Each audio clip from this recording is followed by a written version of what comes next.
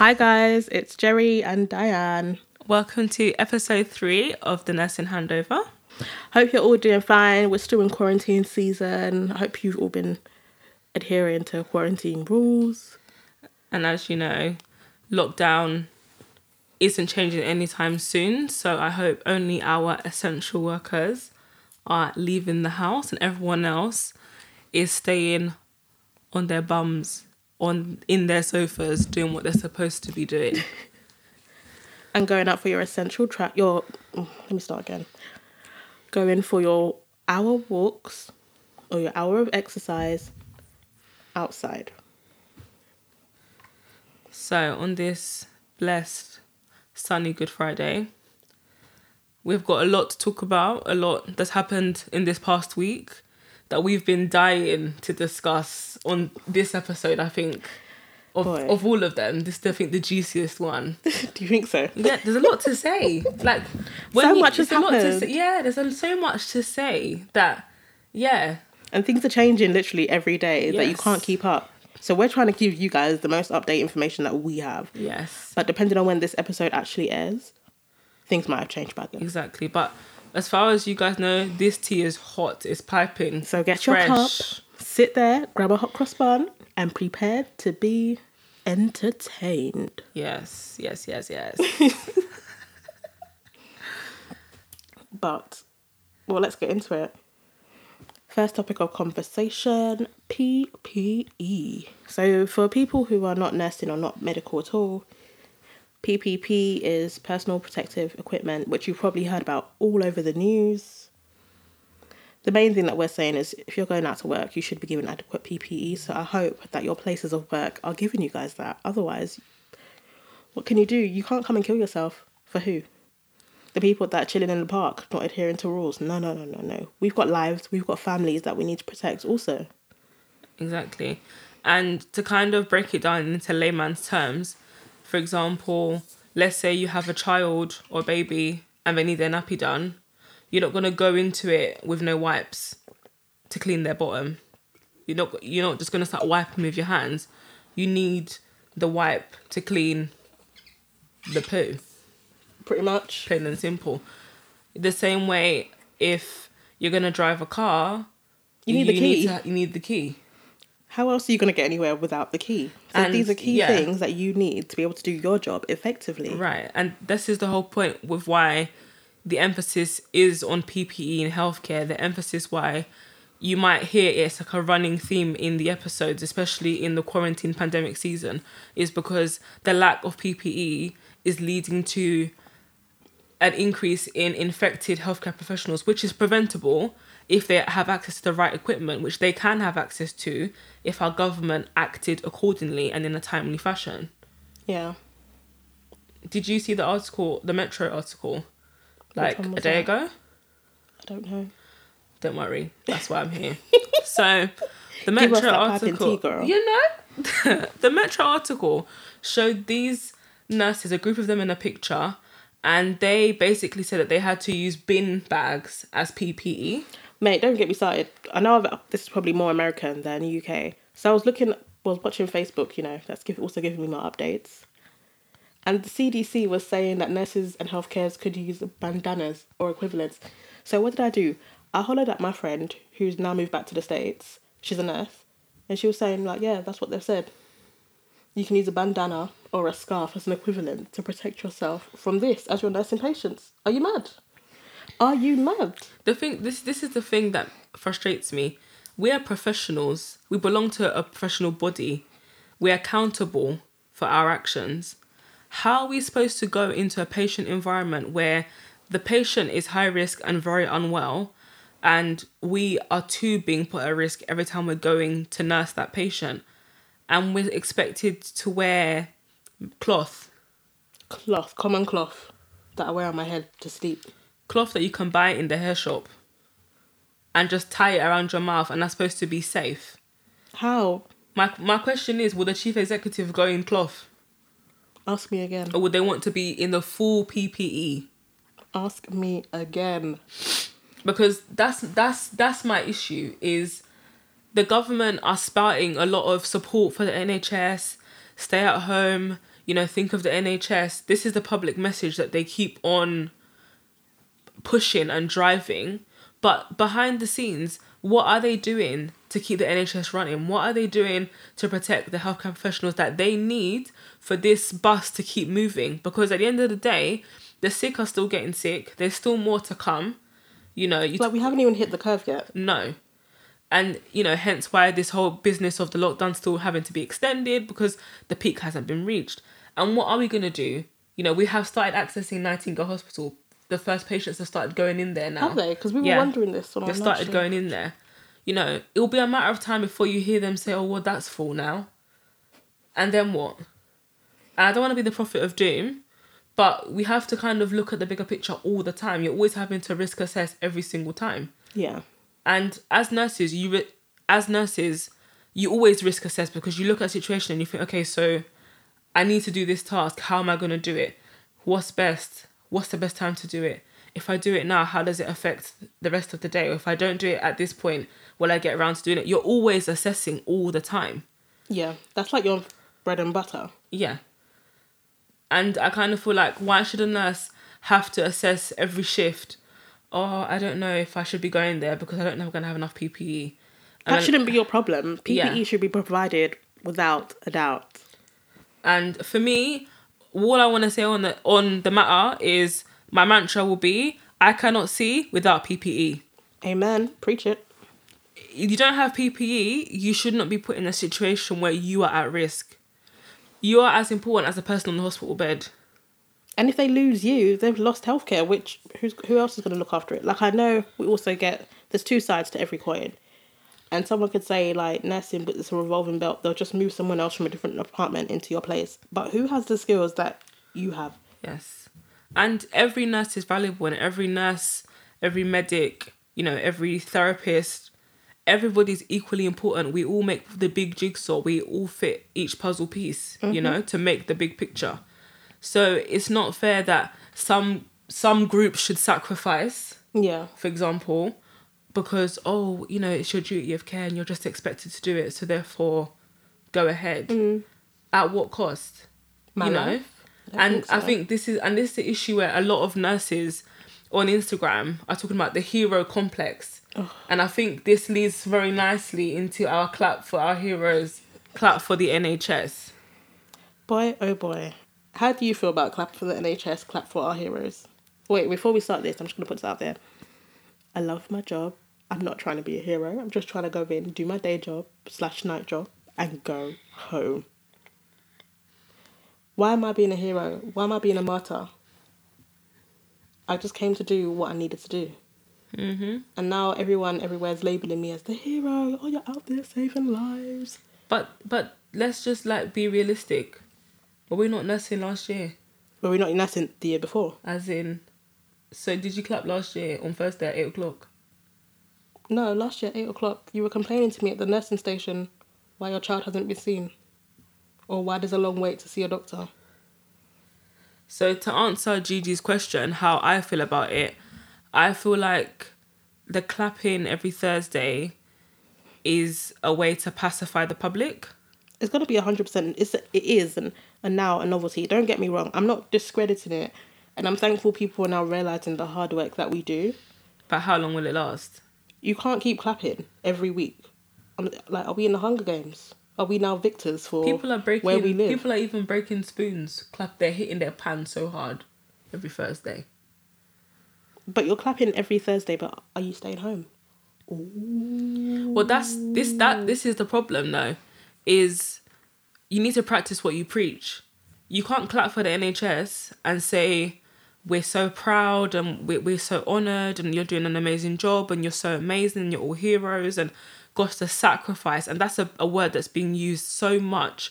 And I feel like it's a media buzzword that they're trying to kind of label nurses like the Nightingales of the era, of the 2020 decade. And gosh, they're doing such a life-saving thing. And let's not get me wrong. Yes, what's going on right now is basically life or death. Mm-hmm. And we are preserving life in very stressful, strenuous, underfunded times. But this is not a sacrifice. This is our job. This is what we train to do. We walked into this profession by choice. We chose to do it. Yeah. And we're doing a job that we've done every single day since all of us have qualified, be it the doctor, be it the consultant, be it the nurse, be it the HCA, be it the occupational therapist. Like, we're still having to do our daily jobs. Yeah. You know, like I said to Gigi, it's not as if an accountant has donned scrubs and is doing intubation. And intubation, I mean, that's when they sedate a patient and they need to put a breathing tube down their throat. Saying that, did I show you the article about what's his name? The Irish Prime Minister. Yes. Who's trained as a GP, Yes. and he's gone back to do, even though it's one day a week. One shift a week, 1 day a week, one shift a week. He's also out here on the front lines just like us. Yeah. I think that's really sweet. I think it just also shows, it's a testament to his character, and also a testament to the fact that once a healthcare professional, you're always a healthcare professional. Whatever you may go into after, you know that you can't see people suffer, and you know you'd want to go back and help. Yeah, and the oath, you know, the oath is the oath, and doctors take a Hippocratic oath. Nurses, you have a duty of care. We belong to the nursing body, the Nursing Midwifery Council. We're registrants. We renew our registration every year. Mm-hmm. So you're always accountable. And I think there's always that nature in you that to want to go and help. So I definitely commend the Irish Prime Minister, because, you know, not many people in such a position would even think, No. I want to throw myself into the fire, essentially, and put himself at risk. Yeah. And also, there was another article about the cardiac surgeon that went back. He started doing nursing intensive care shifts. And he said, like, obviously during this pandemic, and he's gone on to say that this is, like, it's really opened his eyes, because he'd usually do the surgery and leave, whereas now he's seeing the befores and the after effects and seeing how much the nurses truly do and how much of their work carries on throughout, that he's so grateful. Boy. But no, I just really hope that people are staying home. I just think we need a stronger lockdown to put these measures in place, because people are still going to the park, meeting up with friends. There's nowhere to go, so I don't understand why these people are still meeting up to go. Yeah, but you have to understand that when you tell someone no, the desire to do more is always there. It's a shame. And if they didn't say anything, maybe people would be so scared that they would just stay inside. I honestly wish, like, we could show these people what it's like when you come to hospital and the different things that are going on. Because I don't think until people, it's just going to sound really mean, but until people close to them have passed from this, people will not take this seriously. But why should it have to come to that? I mean, enough people have died, enough people have cried, enough families have issued statements talking about their experience. So I don't know how much more real it can get before somebody says, my goodness, this isn't a joke, this isn't a conspiracy, this is very, very real. Yeah. Going on about, like, people, obviously we know that this week Boris Johnson deteriorated at home and was obviously taken into a London hospital. And there's a big debate about that, because he was unwell, he was then transferred to intensive care, but didn't require the intensive care equipment, so a ventilator. He was just taken there as a precaution. Now, a lot of people that I work with, you know, have been openly outraged, because anybody that is familiar with a hospital and in terms of, like, bed management and how things are right now, you would never just give a bed because you think somebody's going to deteriorate. Yeah. You know, it's usually in an emergency where once that's happened, they've collapsed and you're trying to kind of stabilize and maintain the airway, and then you make the decision there and then, okay, they need intensive care. But Boris was moved to an intensive care bed just in case. Another issue is this then initiated this clap for Boris. Yeah. Now, I understand he's our leader, he's the Prime Minister, and having a public figure like him unwell is worrying, and I think it could probably rock people who look to him for stability. If he's now unwell and whatever, I guess some people are going to feel like, oh my God, the Prime Minister's sick. Now, one thing I would say, him being sick did scare people. That's what I was going to say. Because I think seeing him essentially go down has opened people's eyes to be like, oh, like this actually is serious. And sick enough to be hospitalised, because we already knew that he was having symptoms and he'd been tested and he was positive. So we already knew that information. But seeing him have to go into hospital almost made it more real for some people. And I could see messaging family members or friends and looking at it on different platforms on social media, people genuinely being like, oh crap, like Boris is in hospital. Like this guy could die. Like this is really, really bad. Now, what makes me upset is this clap for Boris, because Boris is not the only positive patient. What about all the other patients before he was admitted? Why haven't we clapped for them? Or the ones that have died. We haven't clapped for these people. But we're going to clap for Boris. You know, and again, I don't want to take away from people that probably have listened and clapped for him because he's the Prime Minister. I don't want to, you know, rubbish that or discredit that.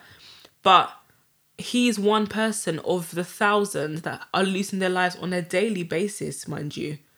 But yet he has been like shrouded in this clap for Boris. And, you know, I'd love to be a fly on the wall and see what's going on around him. How different he's being treated compared to other patients. Is the care different? Is the attention different? Well, it shouldn't be. You should be giving everyone 110% of your care. 100%. I mean, however, let's be honest. He's the Prime Minister, so he's going to have special treatment. Yeah, I mean, already the fact he was moved into an intensive care bed without needing a ventilator already shows you the prioritization for him was so much more different. Yeah. You know? And every hospital has different protocols and different processes, and they have like different stages where they escalate care. So I'm not denying that the right steps were taken. I'm not on the ward. I'm not nursing not nursing Boris directly. But I just feel like how fair is the treatment that he's got in comparison to everyone else that's had the virus? Yeah. You know? Did they all get the same escalation of care? Well, we can only hope so. So I kind of feel like that in itself, is that now going to be a staple routine till he comes out of hospital? We Did anyone continue actually clap? clapping. When was his clap? I think it's today. Oh, really? Either today or it's definitely going to happen, because there was a clap for Boris and there's all these people putting up signs, get well Boris, all his pictures up everywhere. People posting him. And it was the day he was the breaking news and moving to intensive care. That was like Monday? I'm not sure. The days are all merging into one in quarantine. But Tell me about I just remember when it broke as breaking news, it was everywhere. Everywhere. All the alerts came through. Every Instagram, every Facebook, every Twitter. You just saw breaking news. Even Donald Trump, like, said it on one of his speeches, like, my good friend Boris. Like, yeah, but you know Donald Trump, he jumps on any wagon for attention. And he got the attention, didn't he? Of course. So, yeah. Have you seen the increase in death total of the TfL workers? I can't lie to you. Because of the amount of negativity, and I've also been working, I try not to look at how many people die because it can drain you. Oh, so much. In that sense. So I try to kind of partition when I look, how often I look, and then close that for that week, for example. So I haven't seen the death toll of TfL workers, no. Fair enough. But I think that's probably a very good thing. Because like last week, I had to turn off social media and I couldn't listen to the news anymore because I just needed a break from coronavirus. Yeah. Because it's driving me crazy. You go to work, it's coronavirus. You go home, it's coronavirus. You step outside, it's coronavirus. We need one day of just normal news. But there isn't any news. That's because nothing's happening. Everything's stopped. But I feel like to protect each other and protect yourselves, you kind of have to allocate, okay, every Monday I'm going to watch the news. And then that's it. Yeah. Because the news isn't going to be different on Wednesday. No. Unless you're somebody that likes numbers and likes statistics and you want to do percentages and work out who died and when they died and whatnot, great. Because there's a lot of numbers on the news. And there's a running death toll and there's all these websites that are working out the percentages in different countries, then yeah, go ahead. But if you want to kind of, I guess, protect your peace, condition yourself in a way that is kind and safe for your mental health. Yeah. And don't overflow yourself with so much, because it is very overwhelming and we don't have outlets like we did before where your outlet could be your friends Or it could be an activity, or it could be going somewhere that reminds you of good things, whatever. We don't have those things anymore. So you kind of have to utilize yourself and your skills. I think that's where having like a strong support network, whether like having both, whether it's a nursing, midwifery, doctors, you know, hospital one essentially, and your non-medical friends, so that, you know, when your non-medical friends are asking you all these questions about it, you can run to us and be like, oh, they're driving me crazy, and vice versa. Just so that you can take a break. And I would also say, like, if there are non-medical friends who constantly ask their healthcare professional friends questions, cut them off. Okay, maybe not. Like, but sometimes things are different. So if you're pediatric trained, you may not know a lot about adults, first of all. And the information that you may get from your friend, you can get from the World Health Organization. You can get it from Public Health England. You can just turn on the news. But, like, the proper guidance, because the news is the news. The news, they need to sell. They need buzzwords. They need to scare people. They need to almost put fear into you to keep watching, because you're so scared. You just want to keep knowing what's happening because you need to keep on top of it. Whereas if you're going looking for guidance, it's telling you exactly what you need to do, how you need to do it, how you need to manage it. And that's all you need to know. You know, and that's why I say, like, if you're not sure, if you feel you don't want to bombard someone that you know by asking so many questions, just go on those websites, World Health Organization, and that's always abbreviated as WHO, and just go on Public Health England, because it's all there. Yeah. And just feed your brain with the right information that is appropriate for you, for your household. And even if it means educating other people and saying, do you know what, I don't know, but check this website. Like, they have everything there. Like, that's what I go to, you know. Promote those things so you can almost relieve the weight on you. Because it's hard enough going to work if you're a nurse or a doctor or a therapist or a health visitor or a community nurse, and you're going into this environment where you're constantly on demand, because you are, from the minute you start your shift to the end, you are constantly needed, and you're having questions and dealing with this person and dealing with that. And then having to go home, and then it's like, oh, but did you know about this? And what happened about that? And did you this? And so what do I do if this happens to me? And you don't know all the answers, and you're not going to diagnose somebody over the phone. No. You know, so protect your peace, I would say. I think my immediate family know to just cut it off the moment I come through the door. Unless you're dying, don't come to me. They're going to hear this. They will, but they know this. Like, we'll still talk about it, but, you know, when I come through work, you ask me how my day is. I say it's fine, we keep it moving until later on, once I've chilled out, or the following day, and then we can talk about it. That moment in time, I just, I can't do it.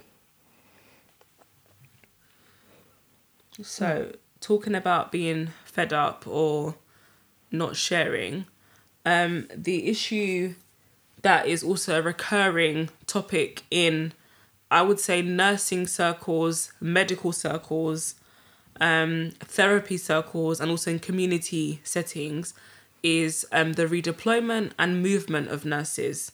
So I think we've mentioned in other episodes before that nurses are kind of split into different branches.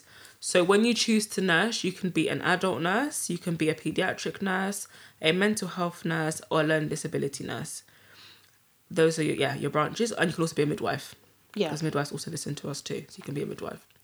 So when you practice for 3 years generally. And then if you do your postgraduate diploma, that's like 2 years accelerated. So they kind of pack it in. They pack the 3 years into 2 years. Because you still have to complete the hours, but anyway. Yeah. So you're then registered to nurse in those branches. Now, because of the situation and because of the shortage of medics and nurses, and I just want to highlight, we are short 40,000 nurses. Prior to all of this. So because of this situation, paediatric wards, accident and emergency departments, their services are seeing a big drop in attendance of paediatric patients. Yeah. So because of that, they're now being ferried to adult services to support that workforce, because of course they're inundated with patients.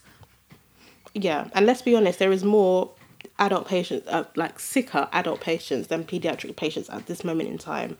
Not saying that there isn't any children that are unwell, there are, but adults is far surpassing us more than anything else. Yeah, So they need the more support right now than we do. If you look at like a pediatric accident emergency, hardly anyone's coming in. Yeah, like I've had nights that we've barely had anyone. They're so not we're coming going in. over to support our adult colleagues.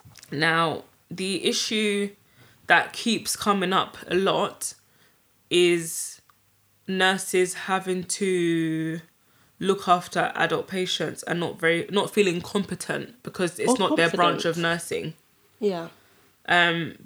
Being put in an environment where there's fear already because you already know you're in the exposed environment, you're in the environment where the virus is. I think that's the first thing.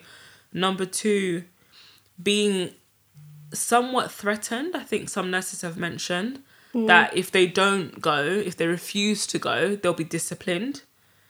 I think that's the big thing at the moment, because I know certain people in other trusts have come out and said that their management has said if you refuse to go point blank, you will be disciplined, or you can take it as annual leave.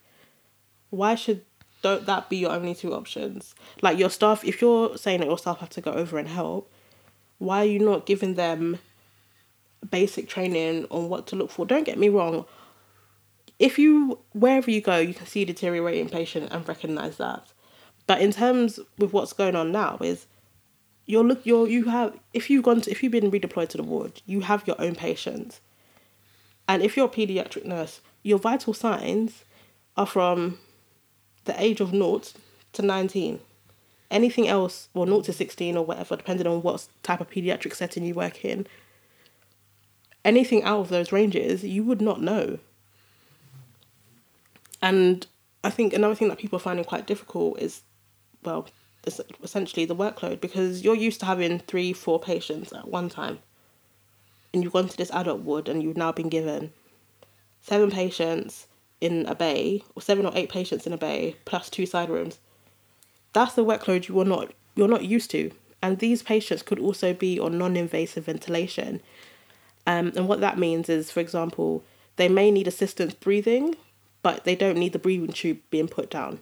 So if you haven't come across that in your training or in your normal day-to-day work, how are you supposed to know how to do all of this? And people aren't helping you because, let's be honest, from what I've gathered, A&E seems to be the place with the most staff at this moment in time, because everyone keeps going off sick. And obviously A&E, I'm not just bringing it up because that's my background, but you're a jack of all trades. You know a bit of this, a bit of that, like a bit of everything. And you kind of just model them through and take what you get. So at this moment in time, everywhere else is falling quite short because you've got staff off sick, whether they're self-isolating or family members are isolating. What can you do? So you have to support one way or another. But I think it would be nice if you could be told prior. I think it varies, because sometimes you may want to be told prior that you're going to an adult ward or going to a completely different ward, and then it becomes uneasy. Then you suddenly fall sick, or wait till the handover and you get thrown. So I was talking to one of my other friends who works in PICU, and she was saying, I think usually on their day-to-day staff they've got 7 nurses. 4 of them go to ICU, adult ICU, and the other 3 stay on paediatric intensive care. And they don't get to find out until handover, which I think a bit kind of sometimes probably can sting more than anything else. But I think it's just quite a difficult thing at this moment in time. I just think if you, not even just paediatric nurses, adult nurses too, if you're being redeployed to other wards that you are not comfortable with, I think this is where you need to stand up and say, I need some support. I'm happy to help, happy to do what is within my remit, but anything else, I'm going to come to you for help. I'm going to ask for assistance because it's just not something I've encountered. Obviously, you're there to help, but I wouldn't put yourself at risk. Why would you do that? I just think this is the time that, if you're being essentially forced or pushed to do something that you don't want to do per se, you need to have a stern think and think, is this something I can do? I'm here to help. Is it something I can learn? Like, if I don't feel safe, what can I do to make the situation safe? Or how could I speak to the nursing manager of that particular ward to ask for assistance. Because if it's not what you do in normal day-to-day life, how are you supposed to know? Let's be honest, even for our adult colleagues, once you specialised and you've gone into your specific wards, unless you're someone that ward hops, you're the jack of, you know what you know. So if you're a respiratory nurse, you know respiratory inside and out. If you're a stroke nurse, you know stroke inside and out. So if you're a stroke nurse that's now been moved to respiratory, you're going to find it uneasy. So I think this is the time that, you've got to look at the skills you have and see where you can, how you can transfer it to the new place that you're going to be working in, and also asking for the assistance. I don't think anyone should feel shame or anything like that in asking for help, because people's lives are literally in your hands. You want to feel safe and want to feel like you can deliver the best care you can. Yes. Just to add to that, so I don't want anyone to think that nurses are just being thrown into these environments. So from what our fellow nursing colleagues say, they're being given induction days into the new environment. They're being given online e-learning and some competencies, so skills that they kind of need them to pass so they can be safe in that environment. Now, on the Nursing Midwifery Council website, they talk a lot about how nurses should conduct themselves in like an unfamiliar environment if it's not their branch and they're being redeployed or they've been moved to kind of support the workforce. And they recommend what is recommended anyway, even if you're in your branch, which is firstly using professional judgment, secondly assessing risk, and lastly working within limits of your competence. So again, reiterating what Gigi just said, using professional judgment. If you go into a situation, you've done the competencies, you're in this environment, and you look at the situation or look at the patient and you think, okay, I won't manage. I need to find somebody who can help. That's making a sound professional judgment. Or coming into work and working a few shifts there and realizing that you're now struggling. That's now making a professional judgment and also a personal judgment, and making a decision and saying, okay, do you know what, this isn't working. I can't nurse to my best capacity because of how I'm feeling, and I need to talk to someone. Assessing risks. Again, we've just mentioned that earlier. So you have some nurses in America who, for example, have stopped nursing because they're being put in an environment where they're at greater risk and they have young children. So or even that they've got health complications. Yeah, I mean, but in fairness to some wards, because I don't want it to be like a bashing of people are just being shoved places. Some in ward areas are being very specific. So if you have a health condition, then people are being signed off. If you have a chronic condition, you're not being taken to those kind of wards. And it needs to be very clear. Not every ward is pushing people, just some. Yeah. Because we don't want it to be a bash hierarchy. We're not trying to bash line managers. We're not trying to bash matrons, because they're also in very difficult positions. Maybe they're not on the floor, so they're not feeling the effects, but they also have the pressure from the chief executives. And it kind of all trickles down. Everybody's feeling the ripples of what's happening. So just to make that really clear. And obviously, lastly, working within the limits of your competence. So, for example, you could have been signed off to do something, but you've never done it in actual practice before. So don't just go and do it because, I've been signed off to do it. If you're not happy, don't. If you need to be watched doing it, get someone to watch you do it. If you want to watch somebody do something first before you try it, do it.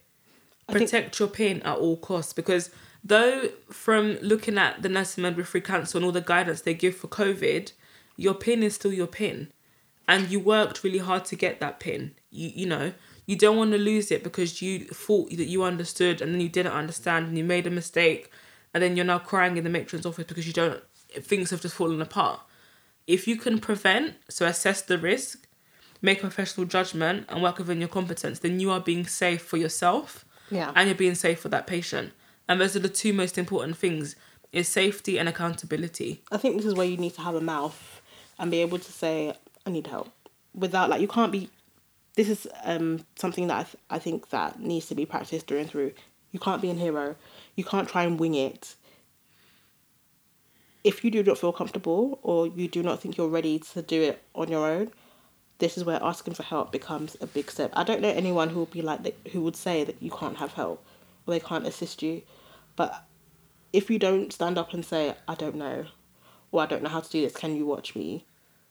How is someone else supposed to know this? If you come into the ward and, you know, or the new setting and you're acting all high and mighty, people are going to assume that you can do it. Yeah. And I think this is another thing, like, whilst people are being redeployed to other places, and as you go up the banding system, so for example, you're band 6 or band 7 in your own current field. People should not expect you to also live up to that standard in their fields if you do not know what you have to do. Do you get what I mean? Mm. I feel like wherever you go, you'll feel like a newly qualified nurse because, yes, you've got the skills to be able to give IVABs, What are IVABs? intravenous antibiotics. Yes, for those that are not medical. Or cannulation, like having the drips and stuff put in. Yes, you can do all of that, but you don't know the rationale. Well, you should know the rationale behind it. But like, as in a completely different setting or different type of ward, you don't know what they do. So you've got to learn a whole new way of doing things.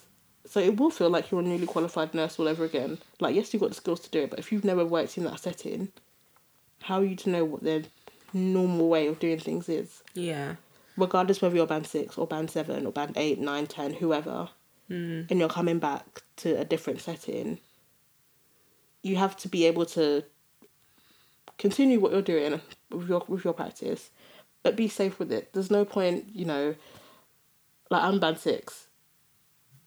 I'm not going to go be band 6 in adults because I don't know what they do.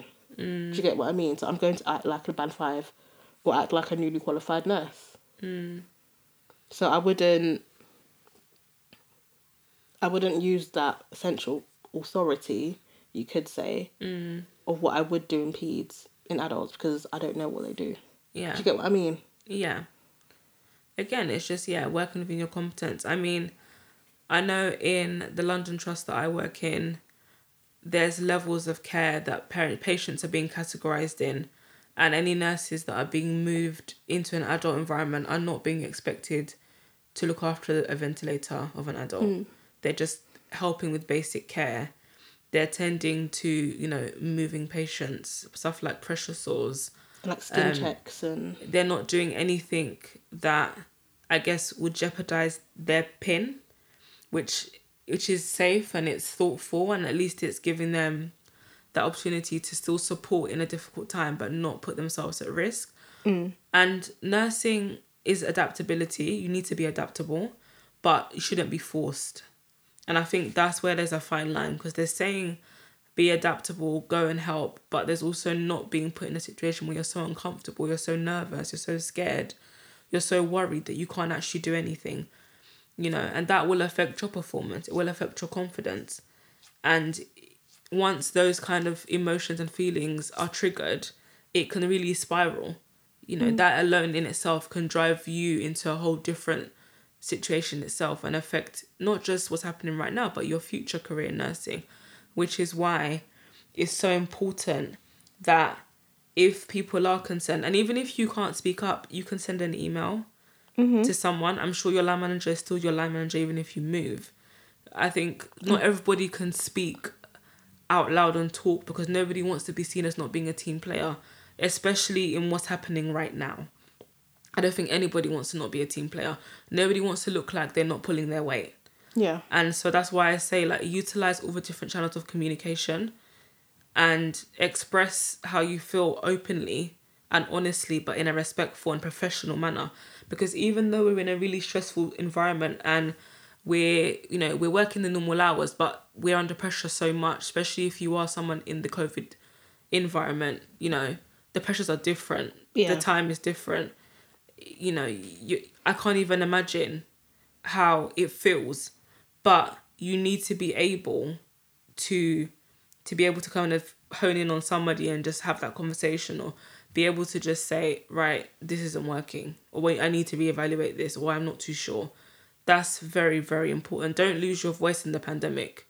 This is the time to have your voice. This is the time to express yourself. This is the time to make sure that when you start feeling that dip, that there's somebody there that you can go to and just say, this is the situation at hand.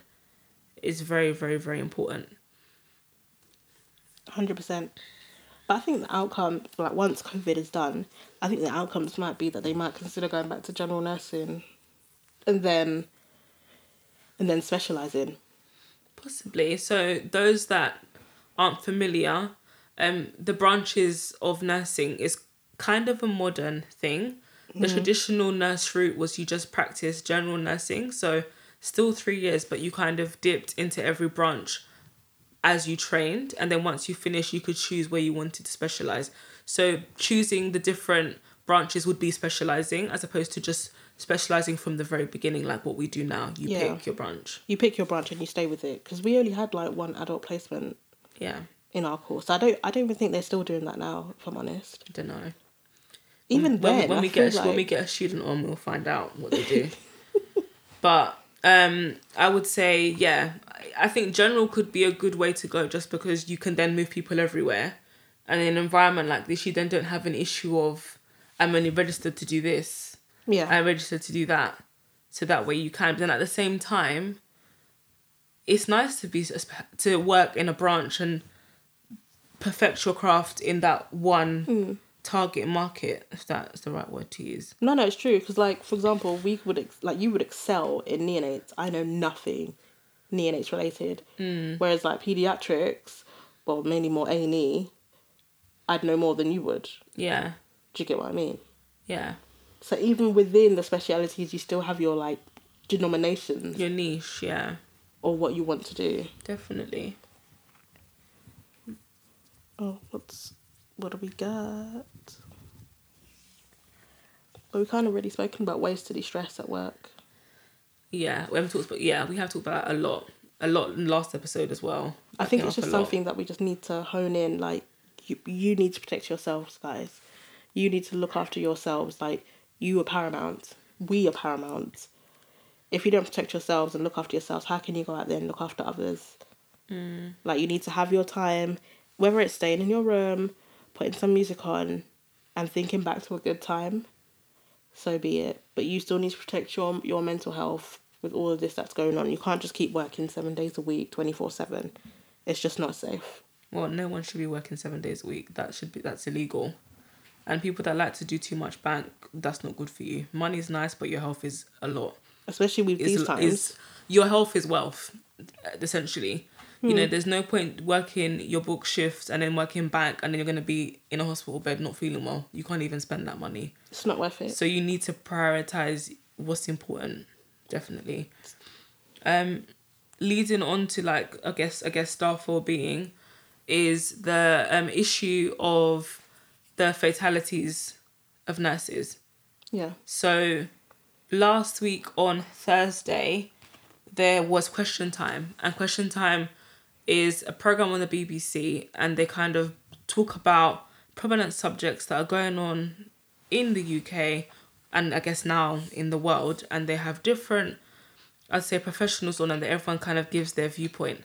So the episode last week, Thursday, had Matt Hancock on there, who is the UK Health Secretary, and it had Donna Kinnair, and she is, I think, the chief nurse of the RCN, and RCN is the Royal College of Nursing. So it was a very interesting question time, because so many questions were put to Matt Hancock, and like the true politician that he is, he was so wishy-washy and really went all the way around the hospital but didn't really give any kind of answers. So what a big issue that is arising is obviously the deaths of nurses and doctors. And Donna Kinnair pushed and pushed, asking Matt Hancock, how many nurses have actually died? How many nurses are actually unwell? How many have been tested? And all his answers were very vague. There was no data, there was no statistics. And it's come to light that there actually is no data, actually official data done, or that he had his hands on, that could clearly state this many people have passed away, this many have been tested positive, this many are off, this many are waiting to come back. And again, this raises the concern and ties in really well with the clapping for your heroes. Is you're clapping for your heroes, the ones that are fallen, the ones that are still working, the ones that are trying to survive, but you don't even have data of what's happening to them. So how are they a priority to you? Yeah. You know, I mean, weighing on this, Jerry, like, when you look at it, how can the health secretary, he's in the limelight. This is his moment. This is it. Yeah. This is his department. You know, like being in school and they say the head of department. This is his moment. This How is can his you subject. not know how many of us have died from this? But yet you still just want us to go out there. Yeah. Are we, like, do we not deserve to be cared for? Do we not deserve to be, our names to be said? How is this fair?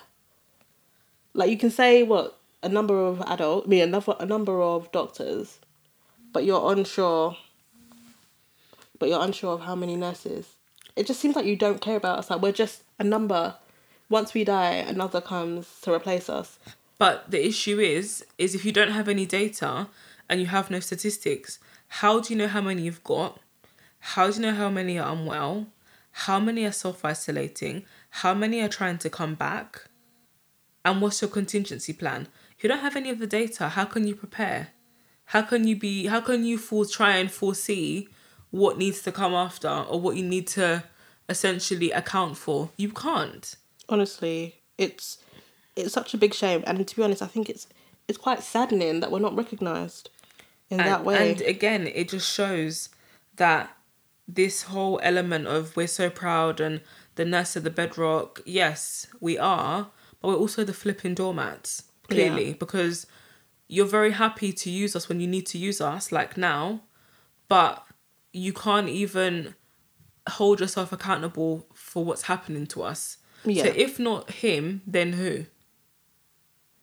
That's my question. Like you said, he's supposed to be our head of department. Yeah. If you don't know yourself, Then who knows? why would anyone else care about the nurses that are dying? But yet you still want us to go out there and risk our lives and risk it all for you. And the problem is, those are numbers that some people may want to see. Maybe if the public see those numbers and see the data, they might then appreciate and think, my goodness, if we start losing our healthcare professionals at this alarming rate, we're going to be in an even bigger crisis. This could then reinforce the message of staying home. You know, it's all a knock-on effect, but if you're not starting in the right place, the impact is lost, completely lost. It's just such a big shame that it had to come out like this. Well, to be honest, there was no time it was going to come out. But it's like you're not keeping tabs. You don't know. We'll come back to it eventually. Yeah, I mean, when the question was put to him, how many have passed? Oh, some have passed. You know, some as if he's buying oranges. Oh yeah, I bought some oranges. Like, you need to be specific. You need numbers. This is the reason why you're earning so much. This is the reason why you're getting all these bonuses. This is the reason why you have 2 houses. This is the reason why you go and cut ribbon. Because you're supposed to have the information at hand. Even if you need your PA to do it, know the numbers, crunch the numbers. In a crisis like this, your job is the hospitals. Your job is healthcare. What are you doing? It's embarrassing. It's actually very embarrassing. It's like going to a ward and going to the nursing station and looking at the board, and every patient has a nurse allocated, and looking for the nurse and saying to the nurse, tell me about your patient. And they don't know anything. Nothing. It's embarrassing. Same as Matt Hancock, because essentially we are all his patients as the nurses. If I'm going to put it in that way. Yeah. You know, he is the big boss. His business is health. And if he doesn't even know what's happening with bits of his department, it makes you worry on an overall scale. What does Matt Hancock actually worry about? Or what does he know? No, he knows how Boris is. Like, I'm not coming for his job because I wouldn't want it. But what about us, the essential little people? No, we're not little. We're big. We're big, but we're in a society where they're so used to just treading on us, and they're so used to us just taking what they do to us, that it's a continual, I guess, an abuse of position, because anybody knows a nurse cannot strike because we have a duty of care. Big shame. You know, we can't, because if you strike, the patients are going to suffer, and then you're going against your duty of care. So, you know, they know that. There's always a need for nurses. So you're always going to have nurses coming in, even though the applications fall, people still enroll, people still apply. And that's what is so amazing. People still want to come into this amazing profession. But the care for nurses doesn't change. It almost gets worse. We always get treated like essential crap. To an And extent. that's and the it's a big reason why shame. people don't respect nurses. And only now are they respecting them because they're now seeing They're only respecting what's us happening. because we're putting ourselves on the firing line. Because before coronavirus came, people were still, like, for example, on the wards, parents were coming to you to shout. Parents were coming to complain. The same for me. Parents always come to the nursing station. When will my child be seen? When will my mum be seen? Why do you guys not have enough staff? Why do you not have enough doctors? Why is there only 3 nurses? Blah blah blah blah blah. You make us you treat us badly. You guys don't even people don't even wonder what it makes us feel like. And now we're coming onto this an even bigger hurdle that we are trying our best to get through. And now people are seeing the value of our worth. So what happens once coronavirus is over? But the thing you need to understand is people's perception is role modeled by the government. And but let's see what happens. The government are now showing how important we are. Now people think we're important. Let's see what happens. I just feel like it's gonna do a complete 360. But yes, we're so important right now. Billboards everywhere. Thank you NHS. Thank you heroes. Thank you nurses. Thank you doctors. So I think it's gonna push people over the edge. I mean, in thanking us, the question on every nurse's mind is run me my money. So if you're thanking me and telling me I'm doing such a good job and how integral I am to society and how I'm the backbone of the NHS and right now I'm doing everything to kind of save people's lives, where is the pay packet to show that? But yet, MPs have been given a 10 grand increase because they are now working from home. So hold on. So we skipped a bit. So Matt Hancock came out and said this is not the time to talk about pay rises for nurses. This was this week. So that's what he says. It's not the time to talk about it. Okay, so he's just taken that topic, he's put it in the file and he's put it at the back of the cupboard. It's not the time, guys. Okay? But then I think yesterday it came out that MPs are being given an extra 10,000, I think they can claim, for gas, for electric, I think for internet, to support them working from home. Okay? I think it's disgusting. So, again, you're clapping for people, telling them how great they are. You know, you're openly praising them. You're getting the public to now clap every Thursday so they appreciate them. But you're giving yourselves a pay rise. You're not giving any kind of incentive to the nurses right now to keep them going, at least. People still have to pay rent. People still have to pay mortgages. Yes, there's all of this that's been said, but they've still got to do their normal day-to-day stuff. I mean, no, that's not my issue because we are still being paid. Pay more. Yeah. Pay more, give more, because you can now see how much we're needed. You can now see the work that we do. You can now see how invaluable we are. You can now see that the cuts you've made are now the cost of the suffering. So if you can see all those things and they're black and white and they're right in your face, why not do something about it? Even if it's temporary, but do something, show that you care, but you give yourselves a pay rise. Now, the government that are governing UK are the Conservative government. And in, I think it was June 2017, they blocked a salary increase for public sector workers, so nurses. And this was applauded by them. And again, it's very important to put it out there. We're not a political podcast. So we're not here to kind of now start saying this party supports nurses and this party supports NHS and we support this person. No, it's not about that. Not at all. But it's very clear that the government that we're in, they need us for the work, but they don't want to pay us. That's just it. You know, they want us to essentially clean up the mess due to their lack of preparation, due to their lack of organisation, with very little money. But they don't want to refund us for the hard work. They don't want to refund us for the fact that we're still earning just a bit more than a cleaner and we're not really feeling the effects of that. We're still busting our bums and you lot are sitting at home in your constituency houses giving yourselves more money. I know we're not talking about how much we get paid per hour or all that, because we're still talking about what we need to. Do you know how much a newly qualified nurse gets per hour who's been contracted? What, like 12? £12. £12 an hour. £1 for every hour. Literally. And it'll be interesting because I feel like in other countries, nurses are upheld a bit more. They're more respected. Oh, 100%. But in the United Kingdom, they're not. We're just treated like pants. It's not that. You're a staple part of society. Like you're needed, they want you, but that's a need. So it's never going to go away. People can walk all over you, but they can't. People can walk all over you, but you still have a job to do. You still have to accept the things that get thrown at you. Honestly, let's see what happens after coronavirus is done. Because let's just see. Let's see if all the things that people are saying will come to pass. But I would say, like, understandably, people are outraged, hearing the Health Secretary kind of rubbish the talk of pay. It is upsetting because you kind of think, goodness, like, how long is this going to go on for? All this appreciation, but in the long run, how does it affect us?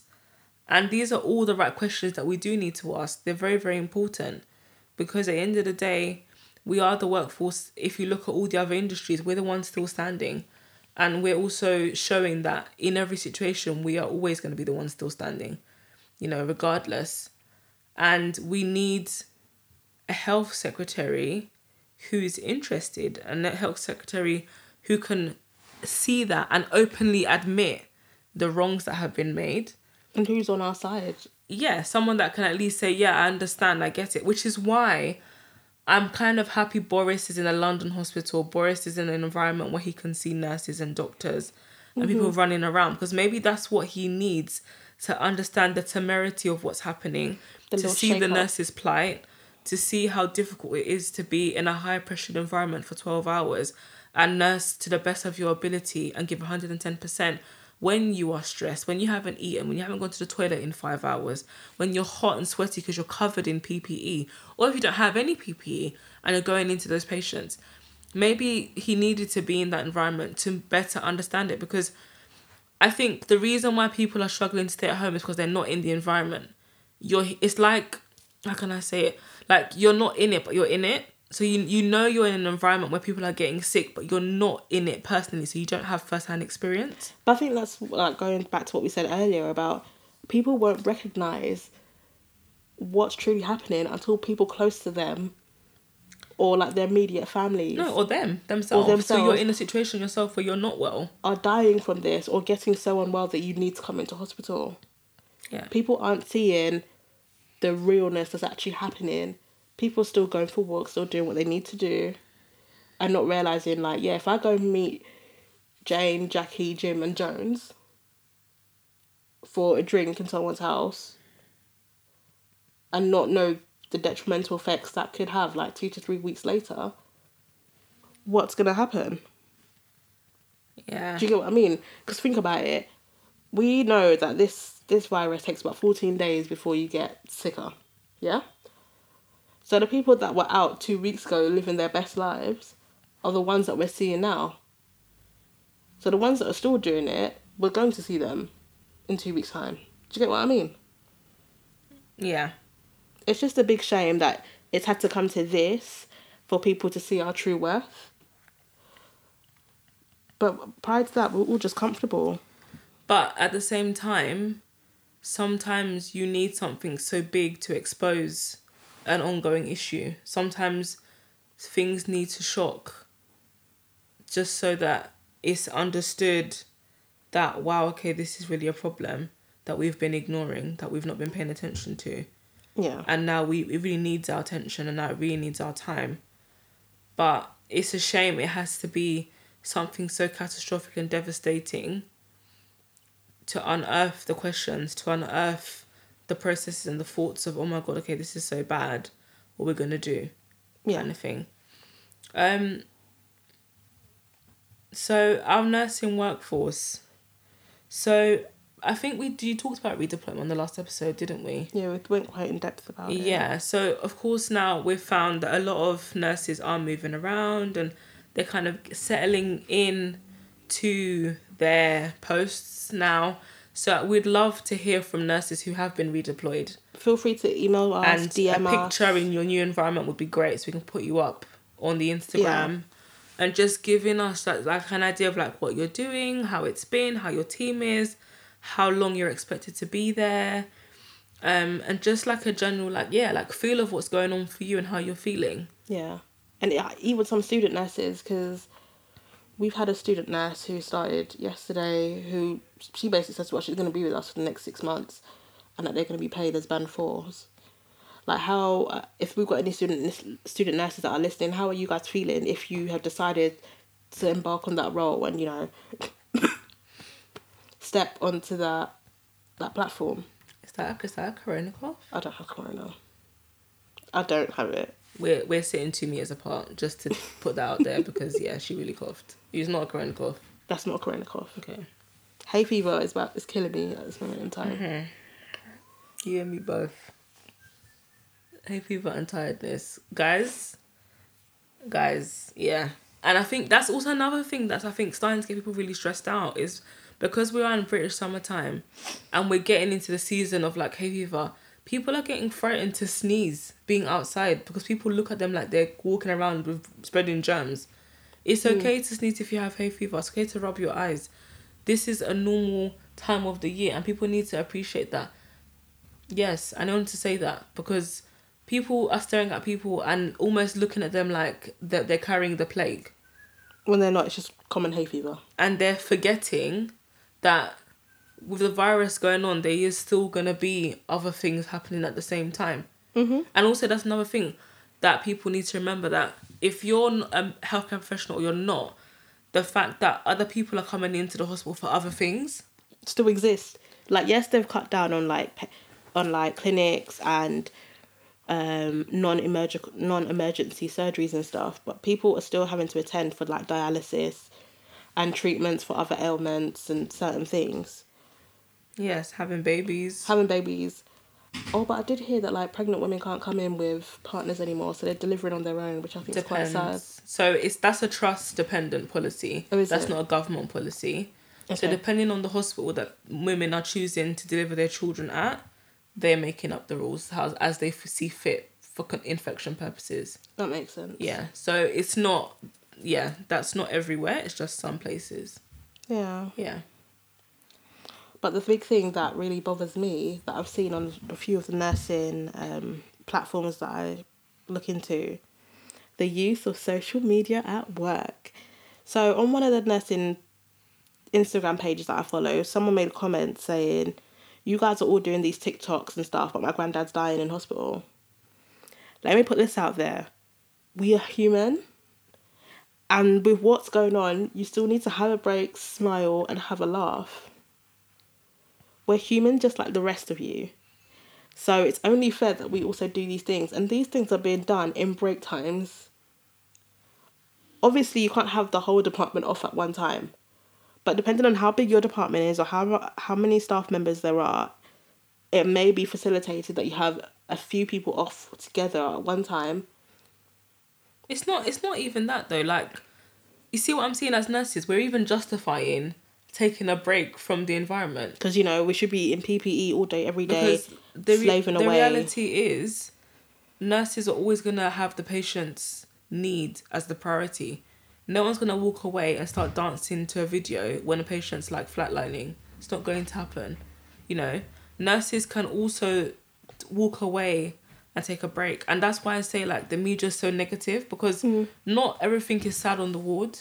No. You have patients recovering. You have patients leaving ICU and going back to general wards. You have patients that are walking out of hospital well.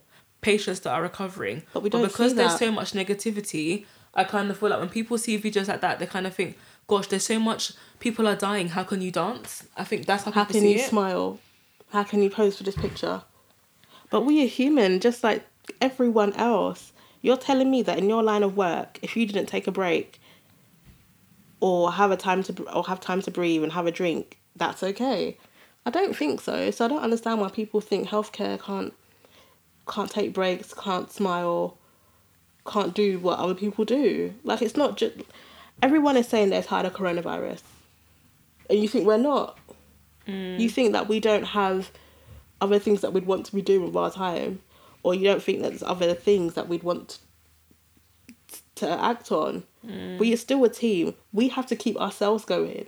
And if it means having a joke with a colleague, then so be it. I'm not going to sit here and apologise for taking pictures or doing certain things. Like you said, Diane, if you've got a patient that's deteriorating, obviously that's not going to be the time that people are doing this.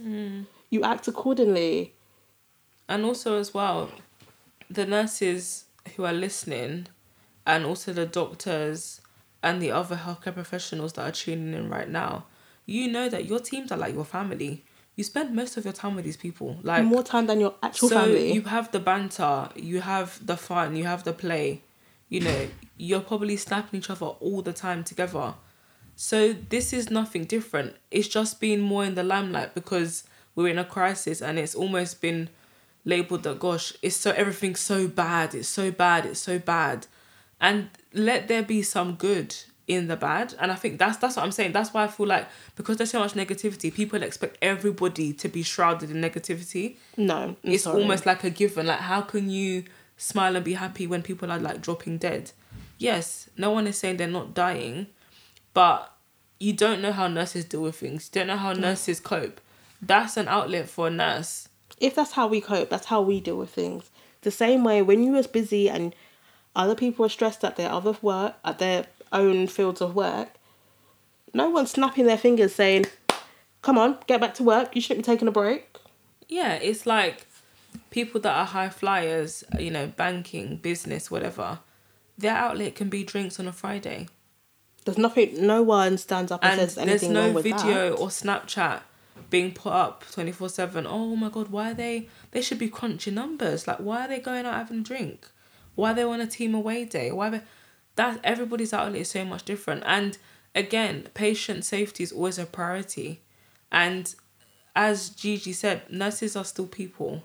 They have an identity apart from being a nurse, and they're allowed to express themselves how they see fit. So I feel like, I haven't personally watched these TikTok videos, but I mean, if they're not hurting anybody, why not? You're allowed to smile. It's like with everything that's in the media, you'd never hear the positive of what's happening. Like Diane said about people getting better, leaving ICU, leaving the hospital. We don't hear those things. All we hear is the amount of people that have died, the deaths in the last 24 hours, the deaths in the other countries. Like, we are one community. Nursing here, wherever, all over the world, we are still one community. And we shouldn't be scrutinised for taking a break. Like, prior to all of this, like coronavirus and all that going on, like, I know if I spoke to non-nursing friends and like non-healthcare friends, they'll be like, oh, like, how was work, blah. If you say it was busy and, you know, you didn't get a chance to take a break, how can you have not taken a break? Like, you have to have it. Well, if my patients are dying, how can I take a break then? Do you get what I mean? But now, like, yes, you know, you're doubling up in numbers where you can, and there is a chance that I can sit back for a bit and rest. I'm going to take that opportunity, because I know that when that sick patient comes, at least I've taken my break, and I'm not... And it's all hands on deck when a sick patient comes in. Everybody's involved. Everyone's supporting everybody. And you're a team. And that's a very big thing that needs to be reiterated, is that healthcare professionals are teams. And that's why we probably have one of the best healthcare services in the world, because of the people. Yeah. You know, everybody works so hard. And even from the administrator to the cleaner to the nurse to the consultant, everybody as a collective is so strong. And that's where our strength is. It's in people and togetherness and that sense of family and that sense of caring for one another, which is why to see members of the public ridicule nurses for enjoying themselves it brings it back to how society sees nurses. You just do. You do because you have to. Don't care about your feelings. Don't care about what's going on for you. Don't care about your mental health. You need to do this. And that's why the narrative has to change. The narrative has to be rewritten. Yeah, because I think back to like pre-coronavirus times, and say you've got a long wait to see a doctor, but they see the nurses are sitting. Why are you sitting? No one is seeing my family member. Blah blah blah. But that's not. I've done my job. We've done what we can for you. We've made you comfortable, prepped what the doctor needs, we've done your bloods, blah blah blah. You do have to wait. I'm sorry. If you see us sitting down, it's not because, we're just taking a random break and just leaving you there. No. There's a way that things work, and people don't seem to get it. Well, they'll get it now. 100%. And it's funny looking at like the reduction in A&E attendances and things like that. It's very evident that people now know when to use the service. Oh yeah. People are now aware of what needs to come in and what doesn't need to come in, which means people know what to do. They just choose not to do it. However, the thing that I will stress, if you do feel like, you're suffering from difficulty in breathing or shortness of breath and things like that, I urge you to go and seek medical attention. Please don't stay home thinking that, you don't want to come to a hospital because you've got anxiety about it. Like, we're still here to do what we need to do to help you guys, to help everyone. Do not suffer in silence, because at the end of the day, people do not want to lose you. You do not want to die from something that could have been prevented. Because a lot of other people who aren't us, I guess, are still speaking to me, and they're like, oh yeah, like I've been coughing all night long, I've been doing this, I've been doing that. And the one thing I stress to them is, please, if you feel like your situation is deteriorated, please, please, please go and seek medical help. But then the thing that they come back with is that, oh, I'm so afraid to come to a hospital because I don't want to catch it. If I'm honest, you're more likely to catch it in a supermarket. Well, not even that. That's why you have a GP. Find out what your GP service is doing. My point exactly. Like, there are these places, like you've got pharmacies you can go to. You can still contact your GPs. Your GPs are not closed. They are open. They are just doing telephone consultations. If they need to see you, they will tell you to come in. You've got them. You've got 111. Like, there's other avenues besides coming to the hospital. So please do not stay home because you're too anxious or too afraid to come in because you think you're going to get it. If you need to come in, so be it. We are here. We're waiting for you. We're waiting. We're here to help you. Do not risk it all because, of sheer anxiety or what the place may be like. I think that's probably like one of the biggest things that we're getting now, because people aren't coming in because they're too afraid of essentially catching it. So they're just staying at home, and then they're deteriorating so much more than they need to. So please, if you are having certain issues and you do not feel well, please seek medical advice. And even if the symptoms have nothing to do with viral symptoms that like are respiratory, like you generally just don't feel well like anybody would, that's also okay. It's okay not to feel well. I feel like this virus has impacted a lot of people who generally wouldn't feel well, would normally need to access those kind of services but feel like they can't because they're not as important or their sickness is not as important. If you're not well, you're a citizen of this country, you pay your taxes, access the service. Don't feel shy because you think, gosh, they're dealing with so much, little old me, like let me just suffer in the corner. Because if you don't care about yourself, no one's going to care about yourself. And no one can come into your house to look for you, essentially. Yeah. So you need to be proactive in making sure that you're attentive to your health and you're aware of how you feel. And like Gigi said, access the necessary services accordingly. Find out what your GP is doing, find out what your urgent healthcare centre is doing, and do what you need to do for yourself. Yeah. And I think this is where like FaceTime and WhatsApp video calls, Zoom, Skype, House Party also comes in. Like, please remember to contact people. Obviously, you can't go and see them as you would like to, but you're still getting in contact with people just to make sure they're okay. And check up on your friends, your family. That's probably going to be the easiest way. So talking about family and the teamwork in the NHS, we just wanted to obviously like close our episode shining light on the fallen medical professionals who have not lost the battle, but lost their fight with corona through, contracting it and falling unwell. As we have touched on, there is an issue in terms of the data and statistics of how many at the moment. And I'm sure Gigi will agree that every day the number ever increases, or you hear this person, you hear about that person. So it's definitely like the toll, unfortunately, isn't stopping or reducing. I think it's still going. For us on the podcast, it's very important for us to recognise our team members. Yeah. And they're not just, a number, they're people. They've got families, they've got families just like the rest of us, And who are also mourning now. Yeah, and we've heard a lot of the families coming out in statements, and friends and colleagues attesting to these people's hard work and dedication, not just to the cause at present, but to nursing and medicine in general, and how much they've been advocates for health. So we just wanted to just shout those people out. Yeah. So, yeah, take it away. So the first person we've got is Dr. Alpha Saudu, Dr. Habib Zaidi, Dr. Amjad El Harani, Dr. Abdul Chowdhury, Dr. Edmund Adedeji, Dr. Fayez Ayache, Dr.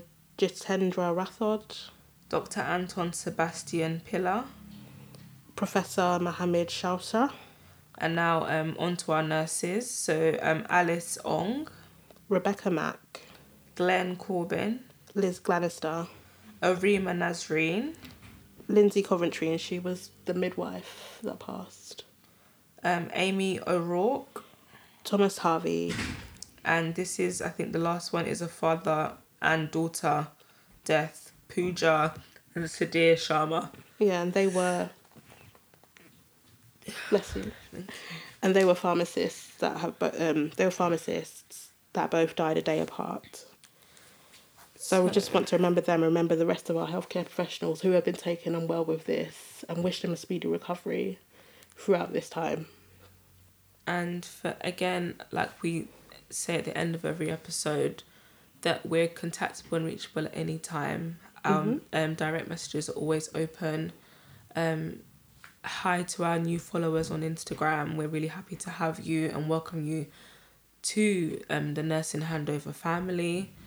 We love your messages, we love your questions, we love your interest, we love the passion that you have for nursing, be it you're a healthcare professional or just someone that wants to support their profession or is just really interested.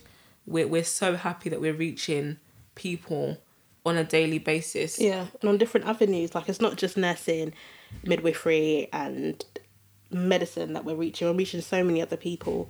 Like, loads of my friends and family who have nothing to do with this have listened, and I'm guessing you could say the same. So please keep spreading the word and keep sharing our podcast. And I would definitely say keep the conversation alive, keep it fresh and keep it passionate. Always express yourselves, and like I'm saying again, just keep in contact.